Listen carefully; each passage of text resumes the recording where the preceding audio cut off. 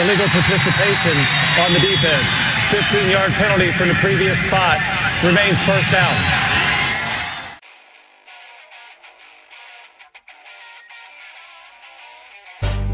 This had better be a big play after all of that. Second down and 8, 4.5 to go in the half, 6-0 Beavers. Jonathan from the right hash from the zone 25 goes back to throw and throws the out, and it's caught, and it's going to be a big play. Chad Johnson down the left sideline. Nobody will catch Chad, and it's a touchdown, 75 yards for the Beavers. This is the moment, and right here will tell perhaps all about that. Third and 1.5 from the right hash. Simonson the handoff. Ken cuts to the left. First down and more. 30, 25, 20. Simonson on his way. Ken into the end zone. Touchdown Beavers. And the streak is going to end here tonight.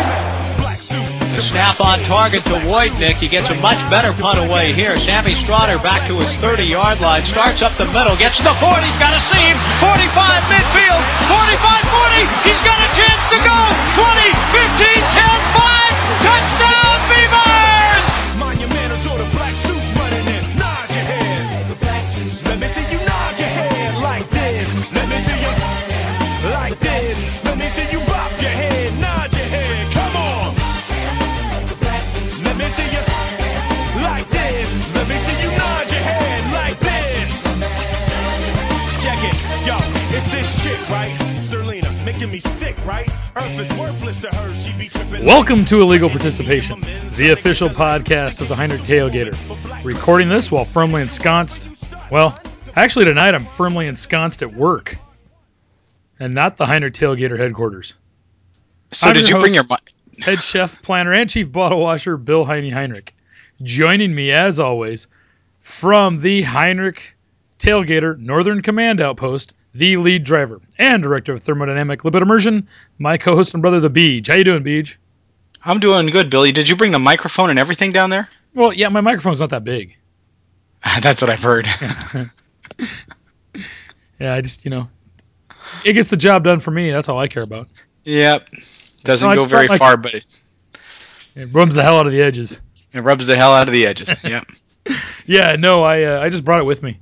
Just so everyone knows out there, we recorded this show originally Tuesday night. Well, we attempted to. We didn't record crap Tuesday night. Let's correct that. We spoke to each other over Skype, but we didn't really get anything recorded. I don't think there was a we involved in not recording it. Yeah, true. So we're going for version 2.0 here. It's always the better when you go for 2.0. We take out all the inconsistencies and all the BS and clean it up a little bit. It's like when they release a digital version of a movie. Yeah, there you go. Yeah. Except Greedo still shoots first. Exactly. Han still shoots first. Yeah. The purpose of illegal participation is for us to spread our insight, experiences, and passion for the Oregon State Beavers with others.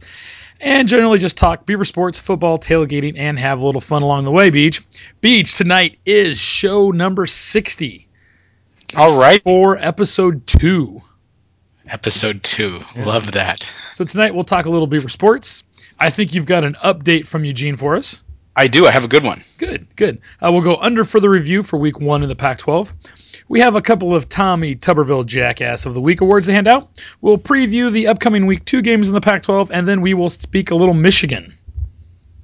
Who the Beavs have coming up on Saturday morning, and we'll finish it off with a little Rosie Ruiz Cheaters and Horrors. Now, I just want to remind everybody, if you'd like to communicate with us, there's a couple easy ways. You can email us, heinrichtailgater@gmail.com. You can follow me on Twitter @HeinrichTailgater, and you can also check us out on Facebook.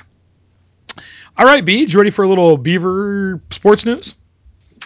Sure. Let's discuss the Beavers in sports. All right, Beej, we'll start with a little women's volleyball. Billy, I freaking love women's volleyball. It's my favorite sport. Right on, Beej. The Oregon State volleyball team fell to the 23rd ranked San Diego Toreros 3-1 on Friday night at the Jenny Craig Pavilion. Hey, Billy, what the hell is a torero? Beej, a torero is a bullfighter. Ah, okay. There you go. It's the Spanish word for bullfighter. Now, the Bees then lost to the Pacific Tigers 3-1 in its first of 2 games from Aztec Court at Peterson Gym on Saturday. But they finished up the weekend road trip with a 3-1 win over host San Diego State. The Beavs are now 2-4 overall and return to action next weekend as they travel to Provo, Utah for a pair of matches at number 12 BYU. Yes, Beach? You said that the first gym was the Jenny Craig gym? Yes. The Jenny Craig, what did you say it was? It was the Jenny Craig Pavilion. Pavilion. Yes. I bet you they have one hell of a buffet there. Or not, as the case may be. I bet, hey, fat ass, get down to the Jenny Craig Pavilion. Here's your nachos. No cheese sauce for you, buckwheat. It's kale chips and vegan cheese sauce. There you go. And that'll be 2 points. Nice. All right, Beads, let's move on to women's soccer. Billy, I love women's soccer. It's my favorite exhibition. There you go. The Oregon State women's soccer team tied Missouri 0-0 on Friday and remained undefeated through the first 4 games of the season.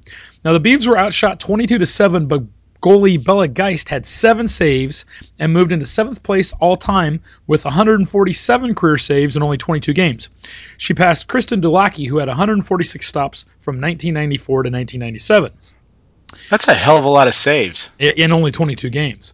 Now, Yeah. freshman Allison Pantuso scored in the 92nd minute on Sunday to give the Oregon State women's soccer team a 1-0 overtime victory over Kansas in the first ever game between the two programs. Now, sophomore goalie Bella Geist had 3 saves in recording her second straight shutout and her third of the season. She now has 6 shutouts in her career, and she moved past Elizabeth Peace, who played from 97 to 2000, into a 7th place tie with Leslie Butler on OSU's all-time list. The Beavs now are 4-0-1 and resume play at 4:30 p.m. Thursday against Texas at Austin, Texas, in a game that will be televised by the Longhorn Network. The Beavs are 1-0 lifetime against the Longhorns thanks to a 1-0 victory in Corvallis in 2013. Wow. Yeah. So that's always good. Yeah. Moving on, Beach, we'll go on to men's soccer. And that silence is deafening. The Oregon State men's soccer team improved to 3-0 for the second year in a row on Friday with a 1-0 victory over Vermont at the Nike Portland Invitational at Merlot Field. Sophomore forward Jordan Jones scored the only goal of the game when he headed home a long throw-in by senior forward Mikhail Dolis. That gave the Beavs, who are now 3-0-0, the win in the initial game between OSU and the Catamounts, who are coached by Jesse Cormier, an OSU assistant from 2001 to 2003 under former head coach Dana Taylor. Now, OSU begins a 2-game East Coast road trip at Duquesne at 5 o'clock Friday in Pittsburgh. It then heads to Ithaca, New York for a September 13th match against Cornell starting at 8 a.m. Now, the men's soccer team has cracked the top 10 in the rankings, the top drawer soccer rankings, coming in at number 10 in Monday's poll. The 10th place finish is a 5-spot increase over last week's rankings. The Beavs are also number 14 in both this week's Bennett rankings and College Soccer News top 30, moving up from 15 and 19 respectively. Hey, Billy, didn't we talk about creating our own poll last year? I create my own poll all the time, Beej. Well, that's... I thought we discussed that. I mean, it seems like everybody and their dog has a poll anymore. There is like 5 or 6 different stupid soccer polls. And like who of them, like, who the hell, top drawer? What the... Let's just start a stupid website. Like panty... I mean, that's like the panty drawer, isn't it? I guess so. Yeah, if it's for soccer, I guess.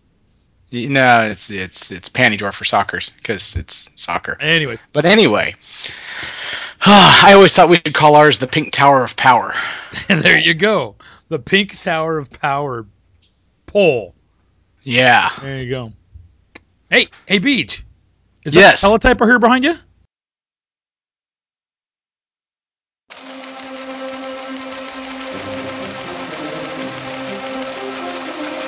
It is. Hold on, Billy. Hold on. Okay. It's got a lot to print here. Okay. It's printing a hell of a lot. Oh, God dang. Huh, son of a bitch. Okay. All right. Oh. I think it's almost done. Hold on. This just in. Eugene sucks.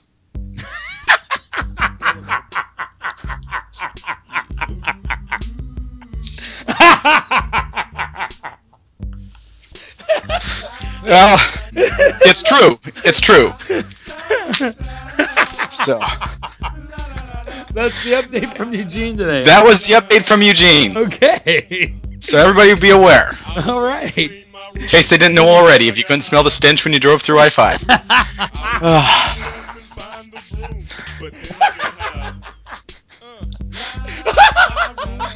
Come on, Billy.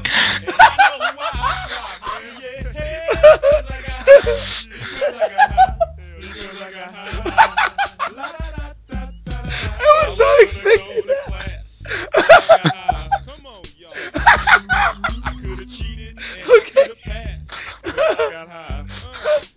Oh, Paige, that was a great update from Eugene. I thought it was good.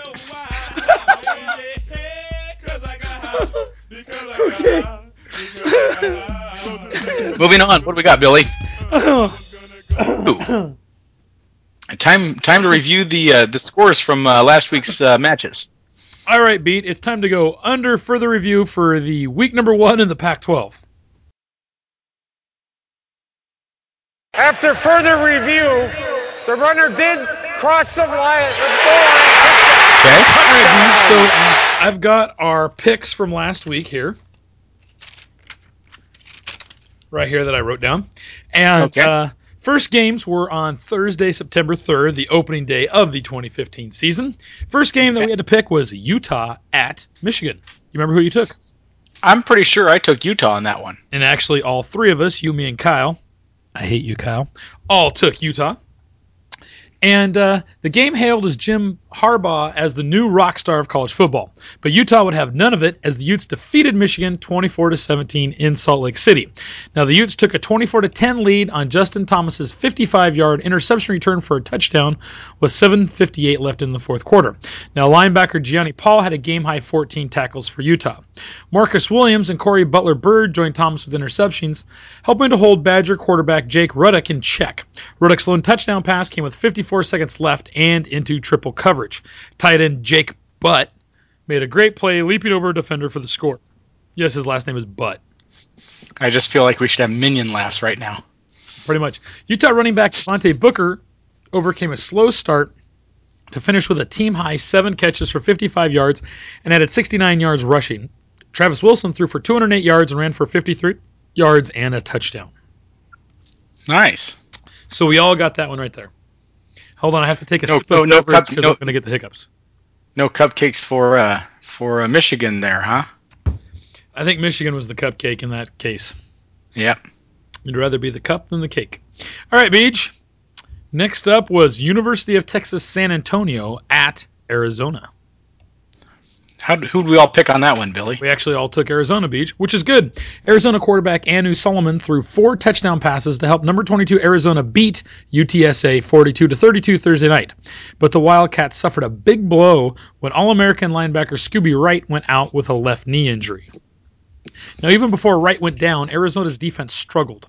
The Wildcats scored 2 defensive touchdowns but gave up 525 total yards to UTSA, which returned only 2 offensive starters. Now, the offense was good at times, sputtered at others, and finished with a pedestrian for them 392 yards for Arizona. Solomon had 229 yards on 22 of 26 passing, and Nick Wilson added 97 yards rushing. Now, it did come out, Beach, that Scooby Wright is going to be out for about 3 to 4 weeks. Wow. Well, I mean, that they should have beat UT San Antonio pretty handily, shouldn't they have? You would think, yes. But with 32 points is a lot of points to give up. And give up 525 yards? Huge. Yeah. So, anyways, we all picked that one correctly. Now, next up, Beach, was Colorado at Hawaii. And who did you take? I took Hawaii on this one. Which was good for you, bad for Kyle and I who took Colorado, but also bad for Colorado because they were, quite frankly, playing in Hawaii. Now, Colorado wide receiver Nelson Spruce, a first-team preseason All-Pac-12 selection, finished with 8 receptions for 69 yards, and quarterback Sefu Lafau threw for 158 yards on 23 of 40 passing and rushed for 81 yards on 18 carries, but he was intercepted once. But really the story of the game, Beach, was the last play, or the lack thereof. Colorado trailed Hawaii 28-20 very late in the team's opener. Now, the Buffaloes got the ball down inside the Hawaii 10 with about 12 seconds to go, but they had no timeouts left. They needed to get one more quick snap-off, score, and then convert the two-point conversion just to tie the Warriors and send the game to overtime. One problem, though, Beach. The officials couldn't hang on to the dang ball. The Buffs got the ball quickly to the umpire, and then he tried to get it to the center judge. Now, Beach, the center judge is the new 8th official they've added to the playing field, and he sits behind the offense but opposite the white hat, the referee. Now, the center judge's responsibility is, one, to watch the back of the offensive line, so that way the referee only has to watch what's going on around the quarterback. The center judge also spots the ball for the offense. It used to be the umpire, but now the umpire stays in his position behind the defense, and the center judge spots the ball. Okay. So Colorado made sure to get the ball to the umpire. He went to toss it to the center judge, but as he was doing that, the ball bounced off a Hawaii defensive lineman that was walking by. And then when the center judge went to pick it up, he kind of muffed it around, and then he got in the center's way, preventing Colorado from getting the ball snapped in time. And they basically ran 12 seconds off the clock without allowing Colorado to get a snap. Now, as soon as that ball was kind of booted on the ground, they should have stopped the clock, set the ball, allow the offense and defense to get set, and then restarted the clock. If not, add some more time back on. Could Colorado have called some type of request for the... Well, you would have had to have a timeout in order to request a review. Well, yeah, and the ref should have done it on his own. And could the ref upstairs have called it? I don't know if it's a situation that I've never seen happen before.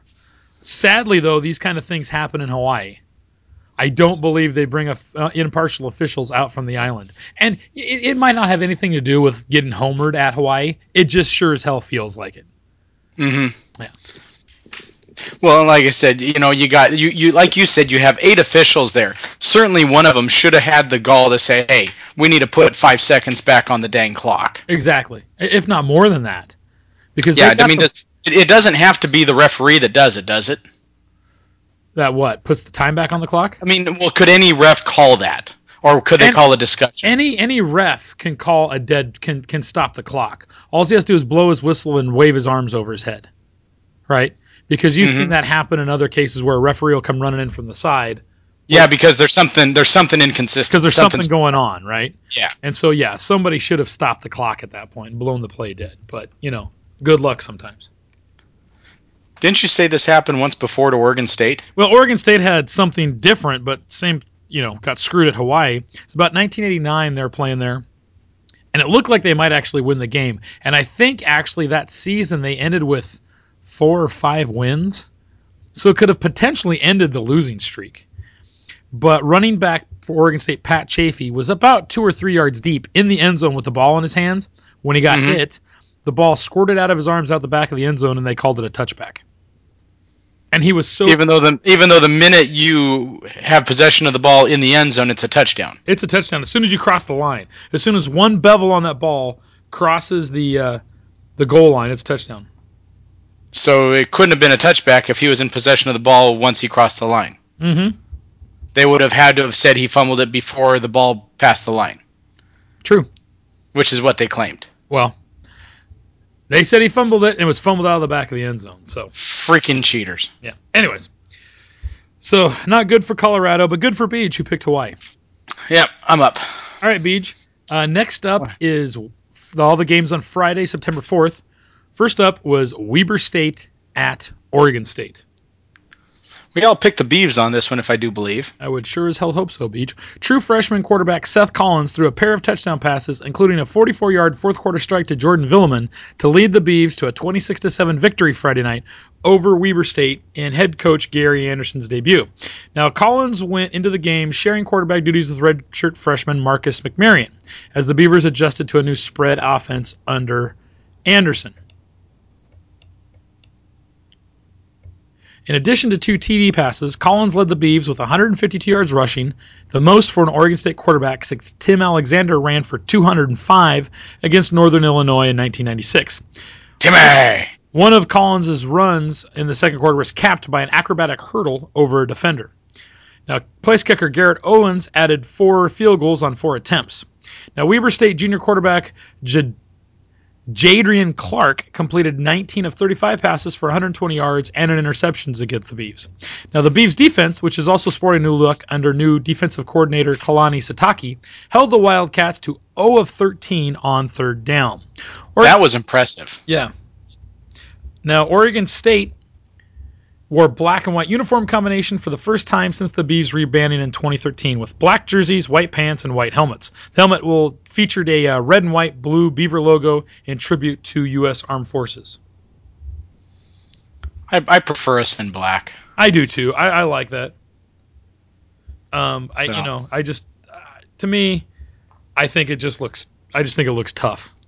Mm-hmm. I like the men in black. Mm-hmm. Anyways, all right. We all got picked up a win there, Beach. Next up was Washington at Boise. I think I picked Boise State on this one. Actually, all 3 of us did. Jerry McNichols rushed for 89 yards and 2 first-half TDs, and Boise State withstood a second half filled with special teams mistakes for a 16-13 victory over Washington on Friday night. In Peterson's return to the school, he helped grow into a national powerhouse. Now, Boise State dominated the first half and building a 16-0 lead, but Washington's defense stymied the Broncos in the second half, and 3 big plays on special teams, including Dante Pettis' 76-yard punt return for a TD, gave Washington a chance. Now, Husky true freshman quarterback Jake Browning had the Huskies on the cusp of overtime, driving them to the Boise State 19 before a key holding penalty against wide receiver Braden Lanius. Then Browning was sacked on the next play, and a screen pass moved the ball to the Boise 29 with 21 seconds left. A Husky field goal attempt missed just to the right, and the celebration ensued in Boise. Now, interesting thing here, Beads, that true freshman quarterback for Washington, Jake Browning, is the son of former Beaver quarterback Ed Browning, who played for the Beavs in the late 80s. Wow. And I was reading about Jake Browning. The kid set just tons of high school records down in California, like throwing for ungodly amounts of yards every year and ungodly amounts of touchdowns. So it'll be interesting. Pretty talented athlete. Yeah, first game was a little rough, but we'll see how he adapts. Yeah, so I have to ask a question. So since Washington lost at Boise State, did any player throw a punch? I do not believe so. Well, then look at how classy they are compared to their the other team in the Pac-12. Other teams. Yep. All right, Beach. Next up, the rest of the games were on Saturday, September 5th. First up was Stanford at Northwestern. I think I picked Stanford on this one. Didn't we all? We all picked Stanford, Beach, yes. Which was not a good thing. Now, Northwestern quarterback freshman Clayton Thorson ran for a 42-yard TD while playing turnover-free ball, and Justin Jackson added 134 yards rushing, and the Wildcats beat the Cardinals 16-6 on Saturday. Now, Stanford, coming off an 8-5 season that snapped a string of 4 consecutive BCS Bowls, clearly has some work to do this season. The quarterback for Stanford, Hogan, had a rough outing, going 20 of 35 with 155 yards and an interception. He was also sacked 3 times. Now, what? Okay, go ahead. Sorry. Christian McCaffrey ran for 66 yards, but the Cardinals managed just 240 yards in offense and scored their fewest points since 2007. That was also the first time they've been held without a touchdown since 2007. What the hell is up with Stanford? I think they've got more issues than everyone really knows. Is it coaching or is it just bad recruits? I don't want to say it's coaching, but it could be a young team. We'll wait and see. Because their coaching has been. When did Harbaugh leave? 4 years ago? 4 or 5 years ago, yeah. Okay, so this coach has been around for 4 or 5 years, and I'm assuming they haven't changed much of their lineup. Correct. But also, this would be his recruits. His recruits, true, and that's something to look at in the future. Something to look at. Yeah. Okay, Beej, next up was Portland State at Washington State. I was close on this one. I almost picked Portland State, and I think I would have had they been playing, in Portland. Yeah. But playing out there in Pullman, I just really thought the Cougs were going to win it. Well, a lot of people did. I think same with the Cougs. But the Portland State football players, Beach, call their style of play Barney Ball in honor of new head coach Bruce Barnum. The reason why is because Barnum is the head coach for the year, but it's only on an interim basis. After last season, Portland State fired head coach Nigel Burton and hired Barnum on an interim basis for only a year. So they're still in the process of looking for a new head coach. Now, Barney Ball... They might have secured one here with this kind of performance. Possibly. We'll wait and see. But now Barney Ball made a shocking debut on Saturday as Portland State of the football championship subdivision upset Washington State 24-17 in a driving rainstorm that hampered Wazoo's high-flying offense. Now, Barnum said it's blue-collar, tough, and fundamental. Now, Portland State scored all 24 of its points in the second half and won despite being outgained 411 to 294 yards. Now, Washington State quarterback Luke Falk completed 27 of 41 passes for 289 yards with 2 touchdowns. He left the game in the closing minutes with an undisclosed injury. Yeah. So I have not heard if he'll be out. They tend to be pretty tight-lipped with injuries updates up there in Pullman. So you ever seen the movie Johnny Be Good, Billy? Oh, of course. I love it when Anthony Michael Hall has to get out of the game when he's in high school. Tells his coach, "Coach, you got to get out. Yeah. I broke my unit." Yeah, he's trying to get Robert Downey Jr. in there. Yeah. So Robert Downey Jr. can get in for a couple plays because he's holy crap. That was Robert Downey Jr., wasn't it? Yes, it was. Holy crap. Yeah, Anthony Michael Hall as the stud quarterback and Robert Downey Jr. as his kind of weird, eccentric friend.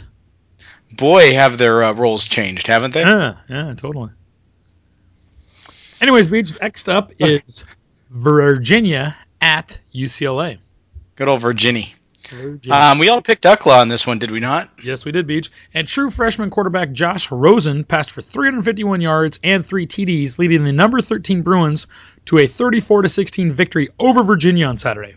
Now, Thomas Girardi, Devin Fuller, and defensive tackle Kenny Clark caught scoring passes from the 18-year-old Rosen, who went 28 of 35 with several stunning throws and no turnovers. The local kid with the powerful arm and remarkable football smarts shook off the nerves and captivated the Rose Bowl in a memorable debut. Now, Rosen showed remarkable poise while stepping in for 3-year starter Brett Hundley, and UCLA racked up 503 total yards to beat Virginia easily. The nation's top quarterback recruit even impressed his teammates, who didn't hesitate to call him by his high school nickname, Chosen Rosen. Now, UCLA linebacker Miles Jack rushed for a TD, and the 310-pound Clark nimbly hauled in a TD pass late in the third quarter to cap the Bruins' strong offensive performance. Everything was managed capably by Rosen, who capitalized on nearly every opportunity in offensive coordinator Noel Mazzoni's scheme. So, Brett Hundley, their former quarterback, what happened to him? He went on to the NFL, Beach. Okay. And I don't know where he's at now. I'm not sure. I haven't kept up on him. So he wasn't expecting to start as quickly as he did. Well, I think they kind of knew he'd probably start. He's kind of like I said, he was the number one recruit at quarterback in the nation. So wow, looks like Brett Hundley is playing for Green Bay. Okay, so he's backing up Aaron Rodgers up there. So nice. All right, Beach. Next up was Grambling State at Cal. We all picked Cal on this one, did we not? Yes, and that's probably a good thing, Beach. Defensive backs Cameron Walker and Devontae Downs each returned interceptions for scores to help back a 3-touchdown performance from Jared Goff as the Golden Bears opened the season with a 73-14 win over Grambling State on Saturday.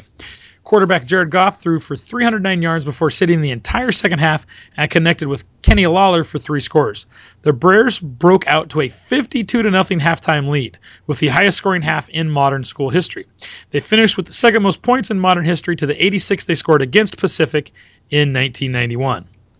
Hey Billy, when we do an update again for Cal next week, I think you need to say, Jared, we call him Jack Goff.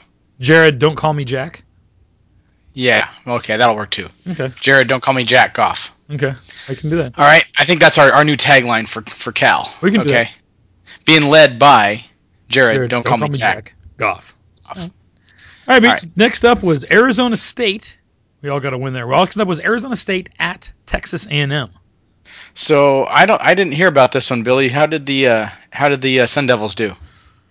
Not good, Beach. We all took Arizona State. Arizona State tried to recruit both Kyle Allen and freshman Christian Kirk, who grew up just outside of Tempe, Arizona, in the town of Scottsdale. Instead, they signed with Texas A&M, and on Saturday night, the pair led the Aggies to a 38-17 win over the 15th-ranked Sun Devils.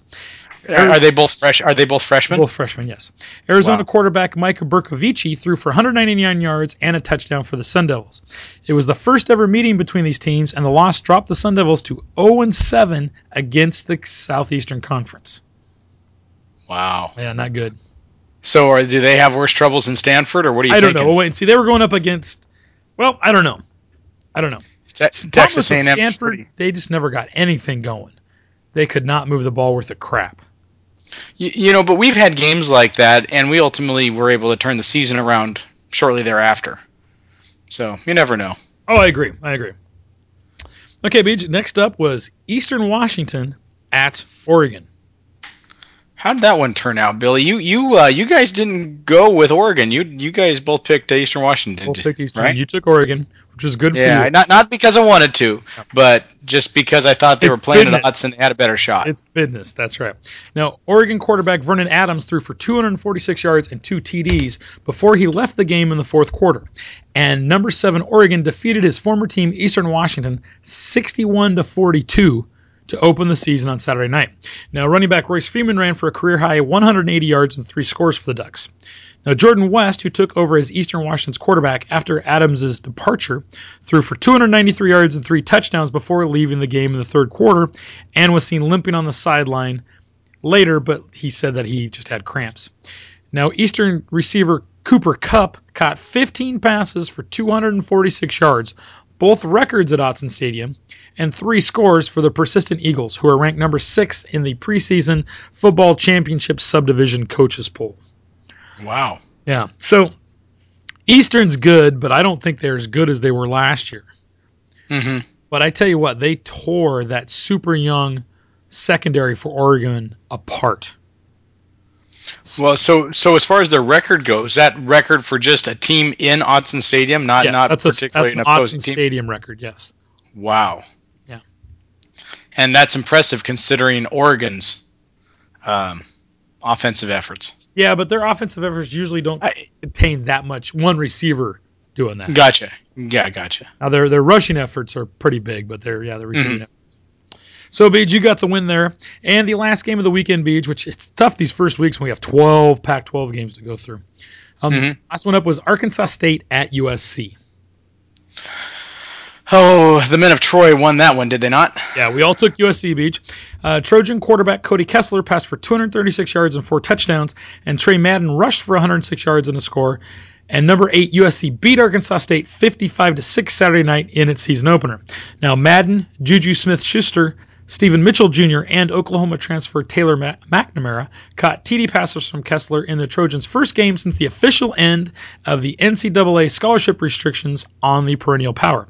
Now, the Trojans are still rebuilding their depth as they renew their chase for a national title, but they had more than enough talent to trounce the Red Wolves. Now, Kessler directed praise to the Trojans' playmaking freshmen, particularly the tailback trio featuring Ronald Jones II, Aka Cedric Ware, and Dominic Davis. Jones and Ware scored touchdowns while USC played 13 freshmen against Arkansas State. So they now have their full complement of scholarships to hand out, but they have to rebuild that depth. So Billy, with that, those are the penalties all from the Reggie Bush era, correct? Correct. So how many years did that last? Well, it lasted a while because what they did was, there was 2 sides to that penalty, right? One was, there was about 3. There was a bowl ban. Well, they had to vacate wins, so it means like you didn't even play those games. There was a bowl ban, and there was this loss of scholarships. Now, what they did was they accepted the vacates, they accepted the bowl ban, but they challenged the scholarship limitations. Mm-hmm. So by the time that challenge got basically overturned, the bowl ban was over, and so now they were just losing players. So it was kind of a good job on their part separating those two parts of the penalty away. Okay. Because they could still recruit as many players as they wanted. It's like, well, you're not going to go to a bowl game, but you could still come to USC. And then once the bowl game ban was over, they could say, hey, you're not going to go to a bowl game, but you're going to come to USC, so they could still go out and get really good talent, if that makes sense.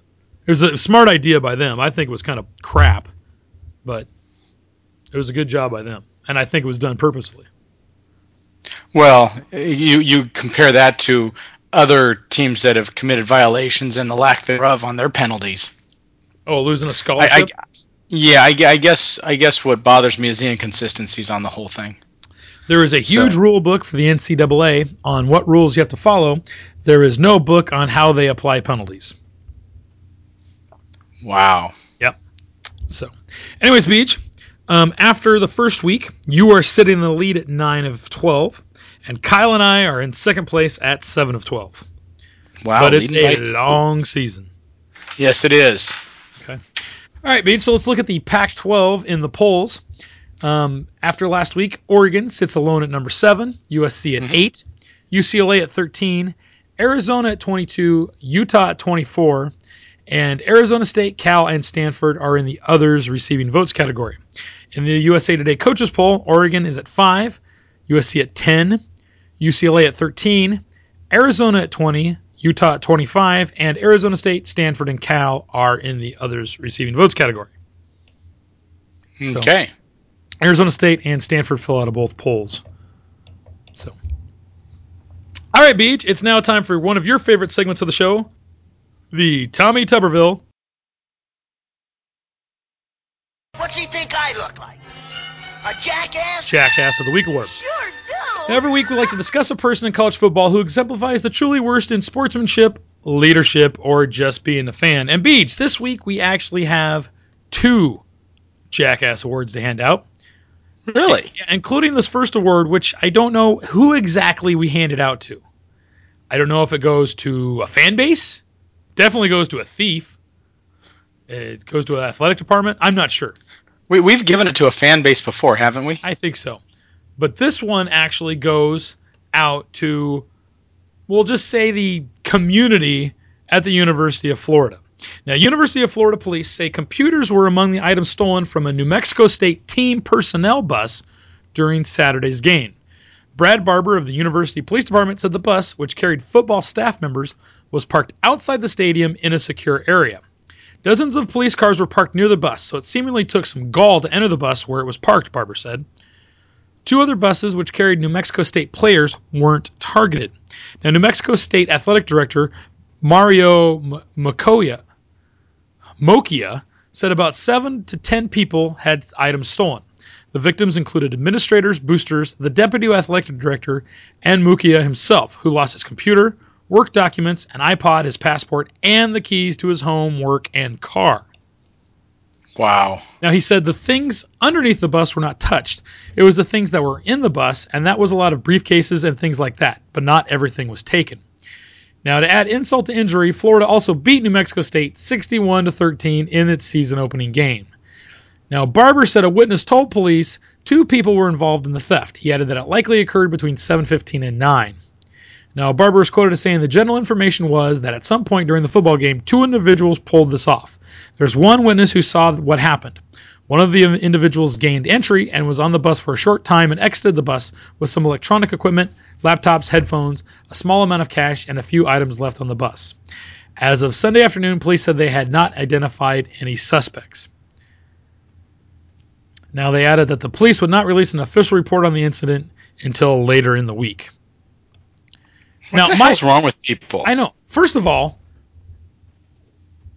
how do you have 2 witnesses and they don't report that someone's breaking into a bus?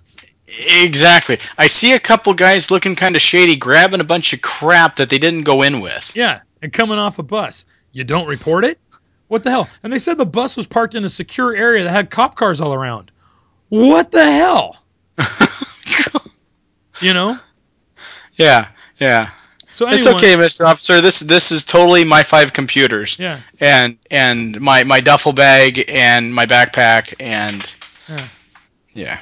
Yeah, totally. And evidently the keys to my brand new Ford Mustang. Yeah, exactly. Anyway, so to the community of the University of Florida, this Jackass of the Week award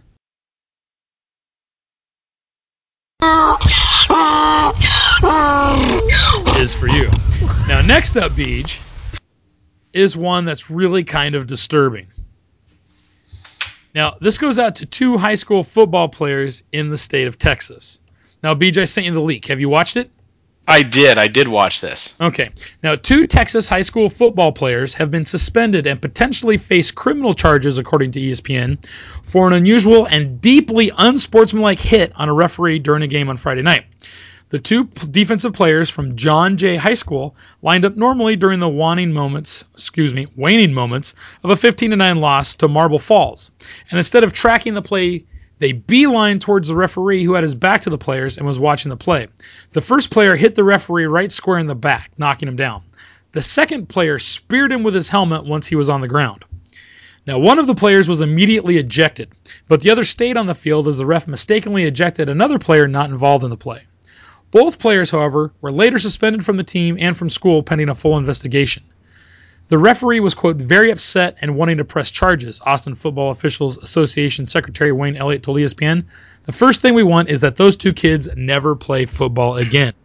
Now, these 2 kids have come out later and said, well, the official in question had said a racial slur directed at them. That's just a BS excuse. I agree. Even if he had, there's a way you deal with a problem and a way you don't. What they did was assault. Mm-hmm. And I hope they throw the book at him. Well, the guy wasn't even... I mean, it's one thing if you're even ready for a hit, but the guy had his back to him, blatantly went into him, and good God, that's got to hurt like hell with a freaking helmet and padded up, and the coach is just completely exposed with nothing but a T-shirt on. Mm-hmm. Mm-hmm. No, I agree. I mean, that really proves you're a big man, doesn't it? When you're all putted up in pads. Exactly. So it says here the assistant coach for John Jay High in San Antonio is alleged to have said this guy needs to pay for cheating us before the 2 players targeted him. Yeah. So that's all alleged. Same with the racist comment. Now, there were 2 other players earlier in the game from John Jay. Jay John. Whatever. John Jay. John Jay. Jay John was an old Oregon State basketball coach. Okay. John Jay that were ejected earlier in the game. And the players had been kind of grousing about, they thought there was a lot of missed calls in the game. So, anyways, to those 2 players from Texas, this week's second Jackass of the week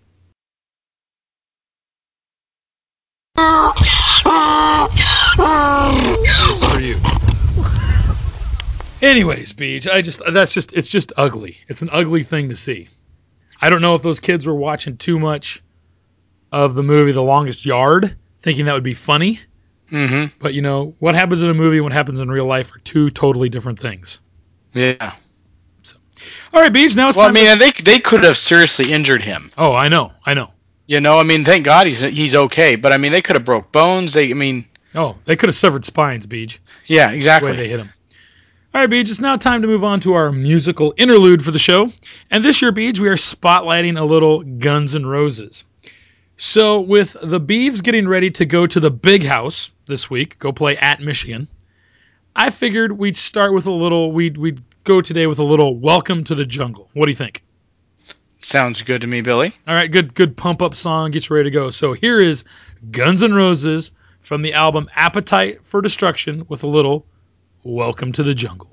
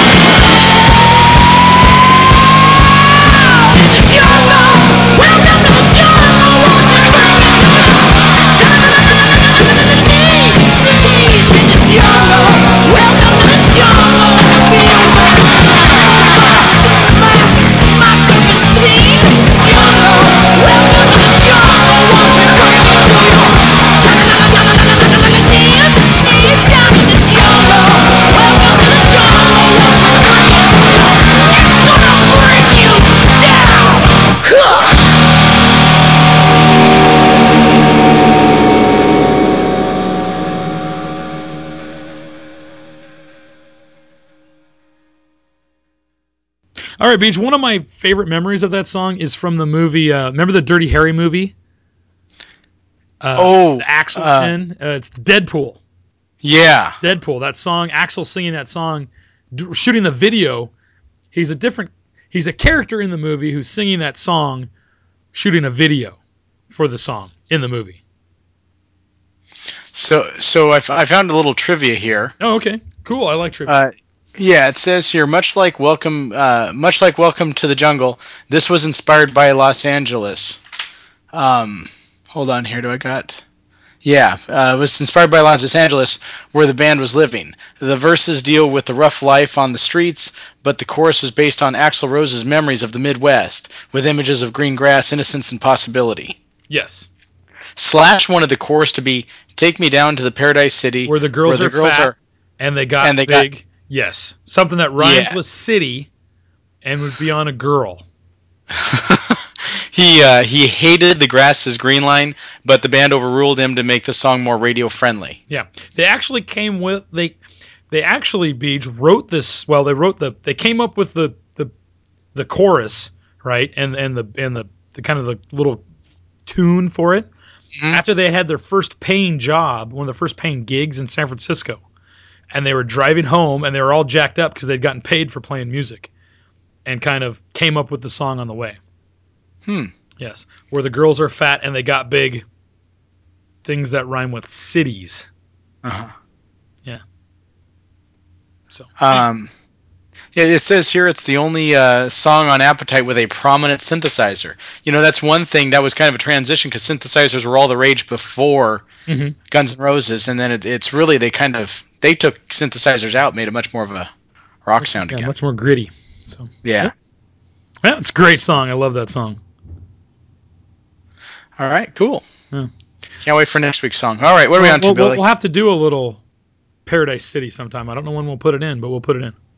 Okay. All right, Beach. Time to do a little Pac-12 Week 2 preview. You there? I'm here. Sorry. A little Week 2 preview. And do you have your prognostication hat ready to go? I hope so. Right on.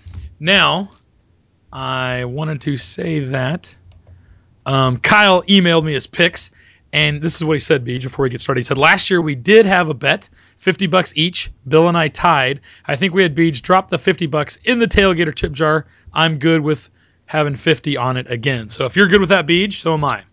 Okay. All right. And I have to say, Beej, before we get moving on, those Heinrich Tailgater magnets you had made for the vehicles, those things look pretty bitchin'. Yeah, Kevin did an awesome job. He did a great job. So hopefully people can see those on the Facebook page and stuff. I just thought those looked amazing. Yeah. I know they cost a pretty penny, but they look good.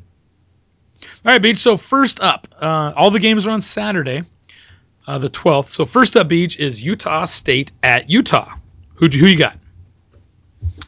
I'm thinking that's like a holy war for them down there, isn't it? It's one of their rivalries, yes. Okay. I think Utah's too strong. I think Utah's going to win that one. Okay. Kyle says, Aggies don't have the oomph this year. Utes win. I, too, am going with Utah. 3 for 3 on that one. That quarterback that was at Utah State, and I can't remember his name right now. He had a funny name. But I think he graduated. Okay. Let me see if I can find his name here. It was an interesting name. Google dude with funny name. Quarterback. Chucky Keaton. There he goes. Chucky Keaton. If I could find it. All right. All right. It's gone. So up next, Beej, is Sacramento State at Washington. Sac State at Washington. Mm-hmm. God dang, Billy. I think I'm going to take Sac State on this one. All right. Kyle says, Sac. Washington wins.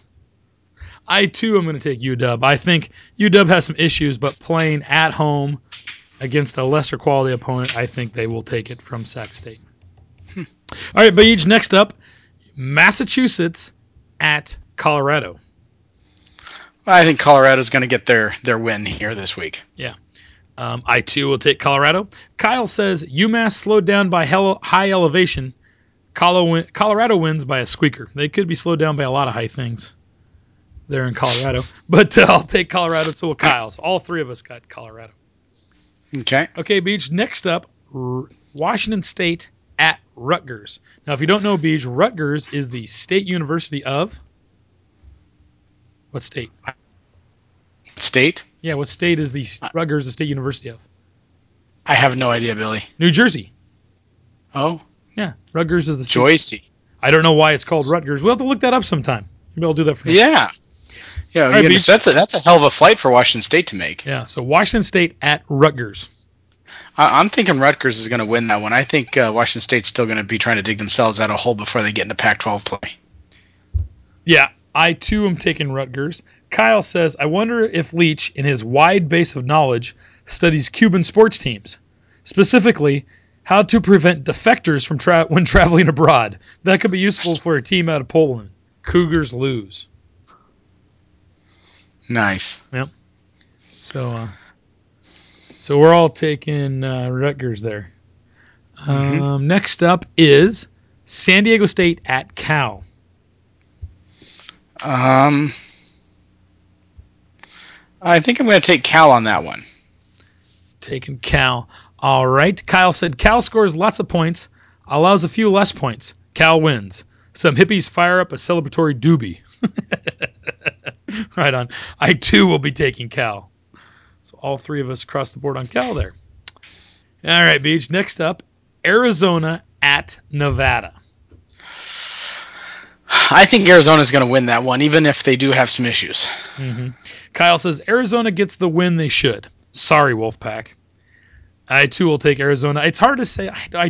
Not having Scooby Wright's going to hurt, but I think they have more than enough firepower offensively to beat Nevada. Yeah, it just depends when they get into Pac-12 play if they can keep it together. That's true. All right, Beach, next up, Idaho at USC. They're going to be cannon fodder. USC's going to kill them. Yeah. Kyle said, Vandals, why must you be so bad? USC wins. Sark gets rid of weekend cockfighting in the coach's lounge. Not as entertaining without the booze.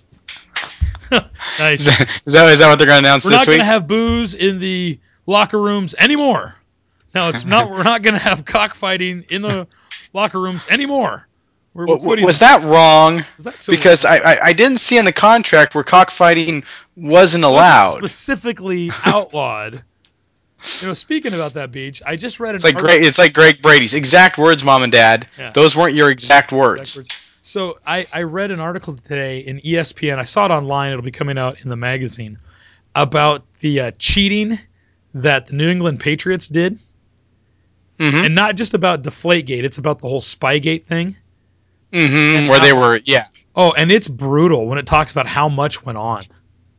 They're freaking cheaters. They're cheaters. I get tired of people. Yeah, I get tired of people defending them. It was like that one time you made a comment to an Oregon fan that you said, half the rules that are up that have been brought to the NCAA in the last couple of years have done because of what Oregon's done. And his response was, "Well, you're welcome." And it's just like, so you're proud that you support a team that ultimately bends the rules so often that rules have to be changed in order to stop them from cheating. Yeah. Yeah. Technically, it wasn't cheating, but it's cheating, so we're gonna just call it cheating now. People of a normal mind wouldn't have done it. Exactly. Yeah, exactly. But people of lower quality and moral fiber do. Anyways, it's an interesting article, Beej, if you have a chance to read it. Okay, Beej, so we're all taking USC. Next up, Oregon at Michigan State. I'm going to take Michigan State on this one. Right on.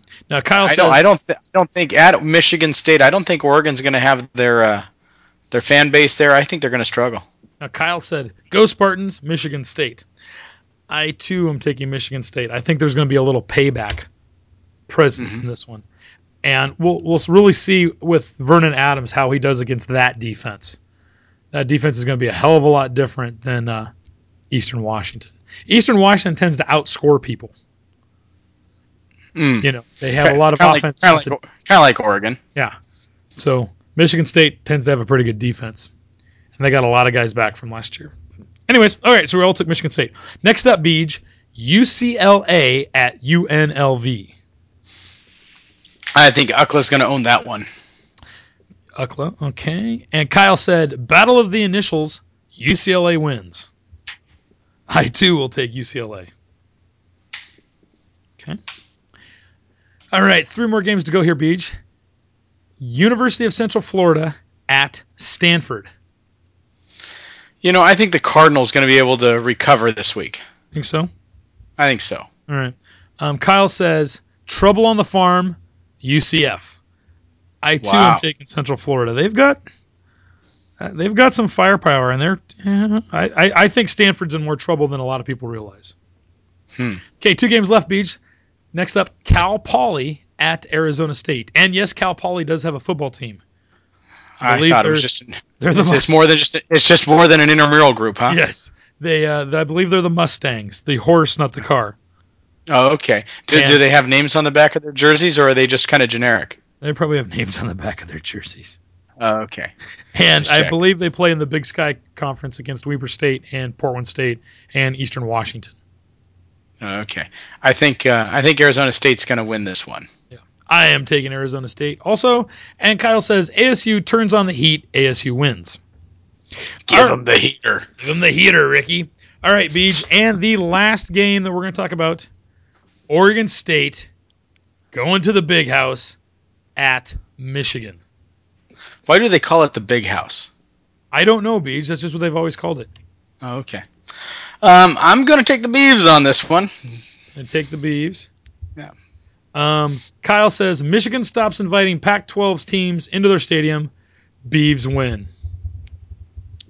I, too, will take the Beavs. I think they've got... I really liked Oregon State's defense last week. Mm-hmm. The third down stops.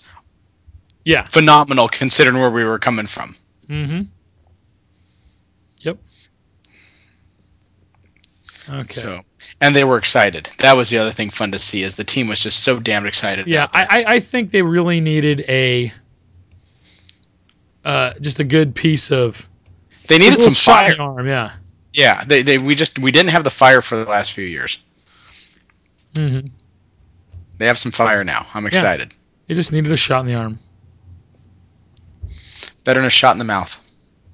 Yeah, true. So, all right, Beej.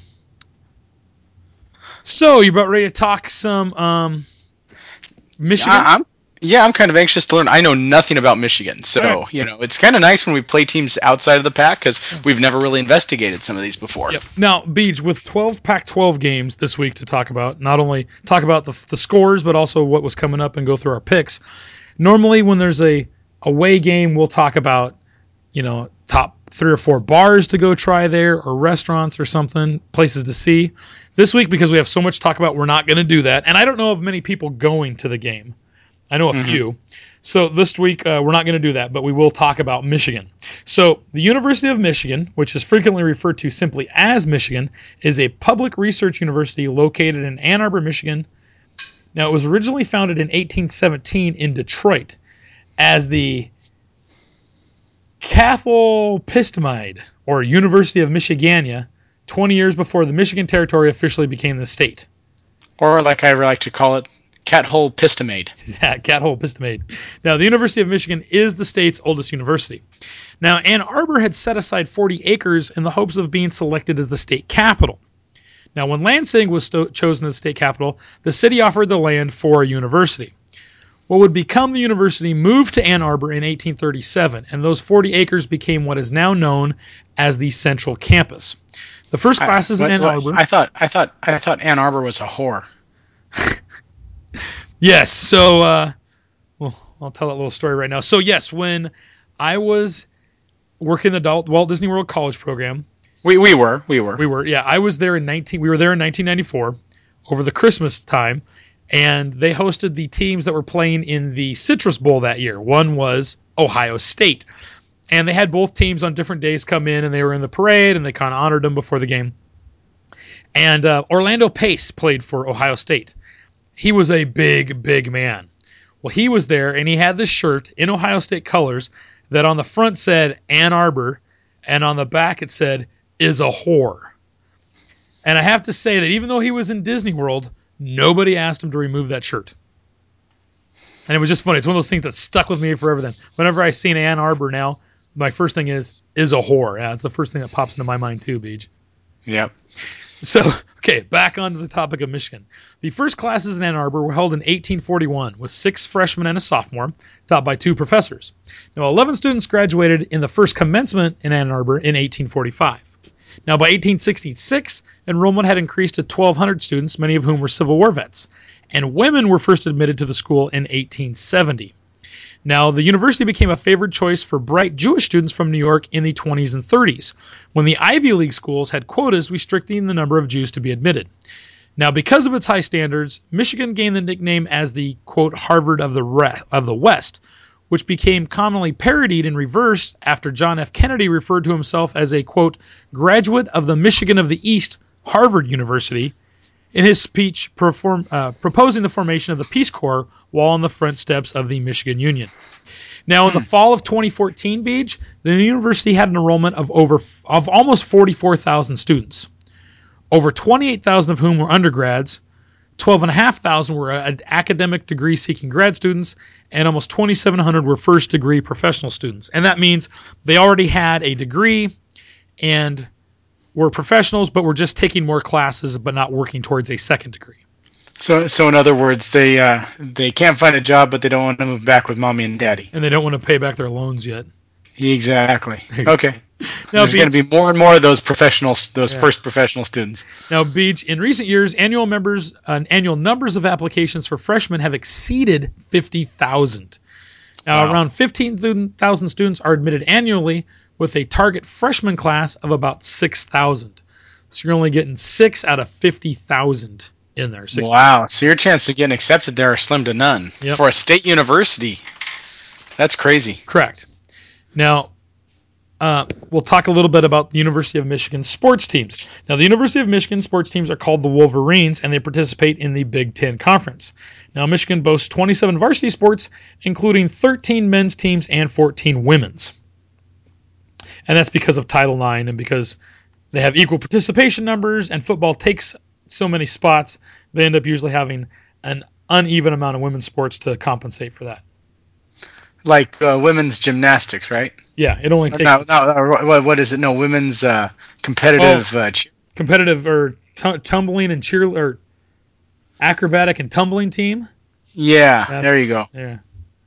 Yeah. Now, Beej, the official school colors for Michigan are maize and blue, and their nicknames are the Wolverines. Now, the Wolverines... They prefer the name maize over yellow, huh? Yes, it's maize and blue. They're very particular about that. Now, the Wolverines have won a record 910 games and have an all-time winning percentage of 73.5%, also the best in college football history. Now, Michigan won the inaugural Rose Bowl in 1902, the first college bowl game ever played, and the Wolverine football program has claimed 11 national titles. That's huge. Now, Michigan is also home to many famous football coaches, including Fielding H. Yost, who came to Michigan from Stanford in 1901 and won that inaugural Rose Bowl in 1902. There was Fritz Chrysler, who guided Michigan to a pair of Big Ten Conference championships and the 47 national title, and has his name carried by the home of Michigan's men's basketball team. And Bo Schembechler, who won 13 Big Ten titles in his 21 seasons as a head coach between 69 and 89. And also, the first of those titles came in 69 when he beat his friend and mentor Woody Hayes in the beginning of what was then called the 10-year war era of the Michigan-Ohio State football rivalry. And finally, Lloyd Carr, who won 5 Big Ten titles in 13 seasons at the helm and posted a winning percentage of 75.3%. Now, Beej, Michigan Stadium is the largest football-only stadium in the world, with an official capacity of 109,901. That's why they call it the Big House. Well, it says here that John Crick, author of Natural Enemies and currently with the Toronto Sun, wrote a long article about Michigan Stadium late in 2003 prior to the game against Ohio State. He credits Keith Jackson with coining the Big House name circa 1998. Okay. And actually, wait. This guy says I'm looking this up. He also said that he did a quick database check, and it said an article in the New York Times about 1985 in a Michigan Notre Dame game called it the Big House. So yeah.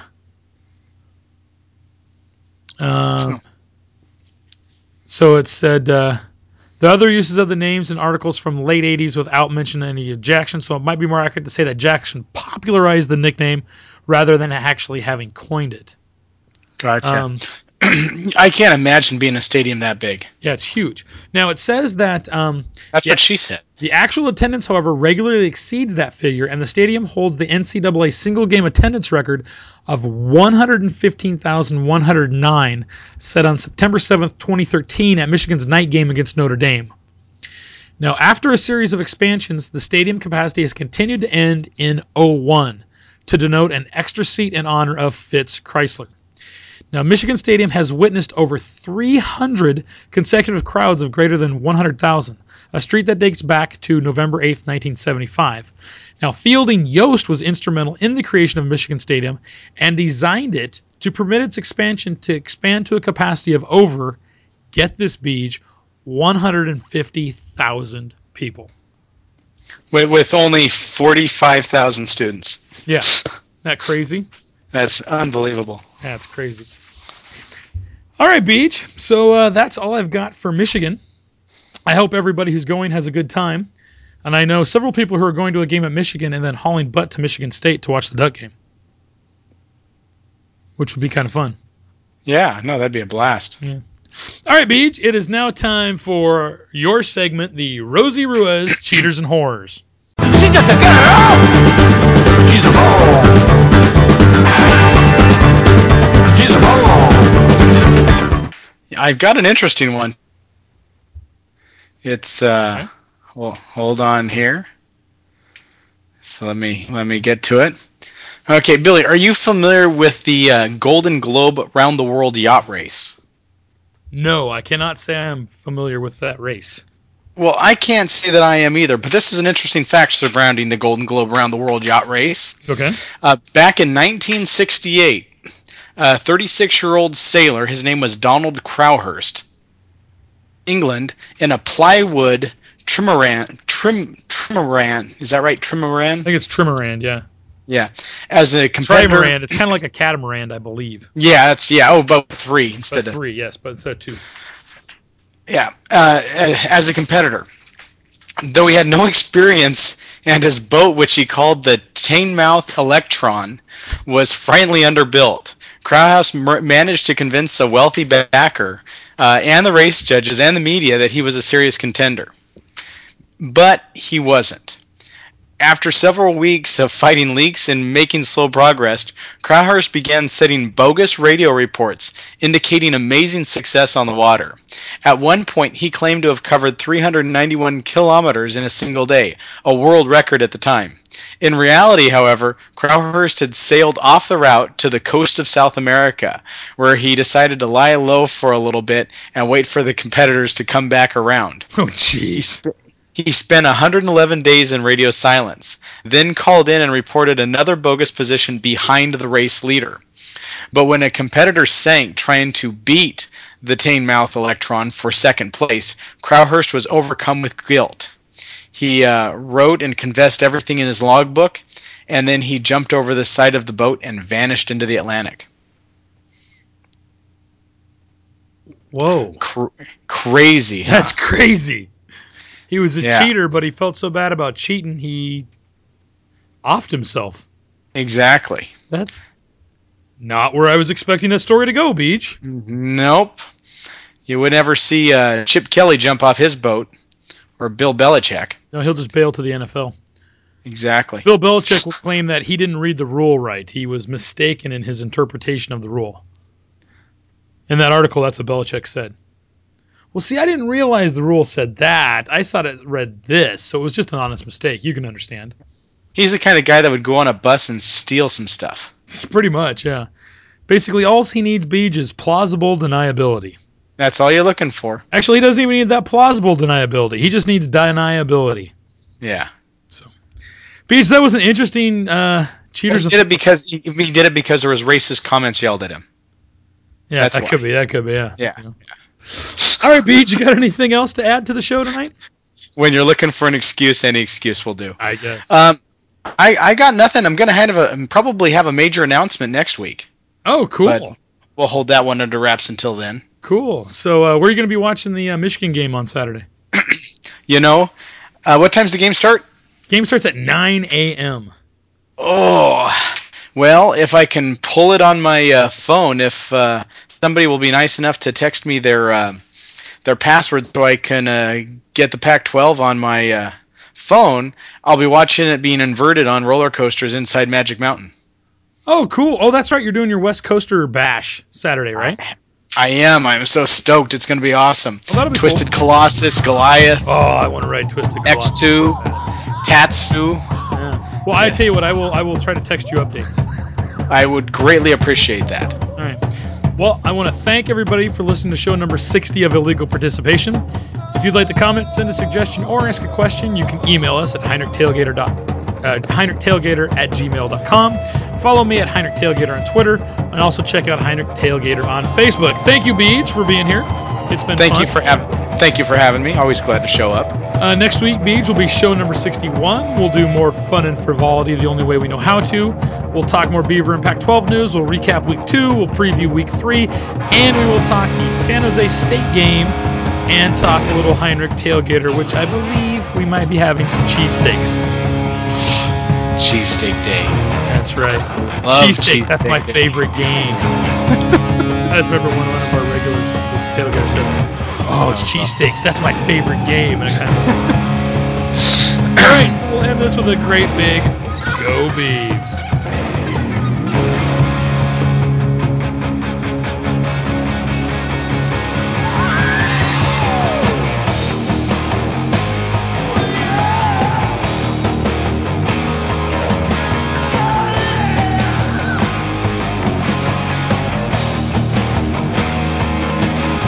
You can't get romantic on a subway line. Conductor don't like it, says you're wasting your time. But everybody wants some. I want some too. Everybody wants some. Baby, how are you? Oh, yeah, yeah. Chico-boo-boo lad looking for a move.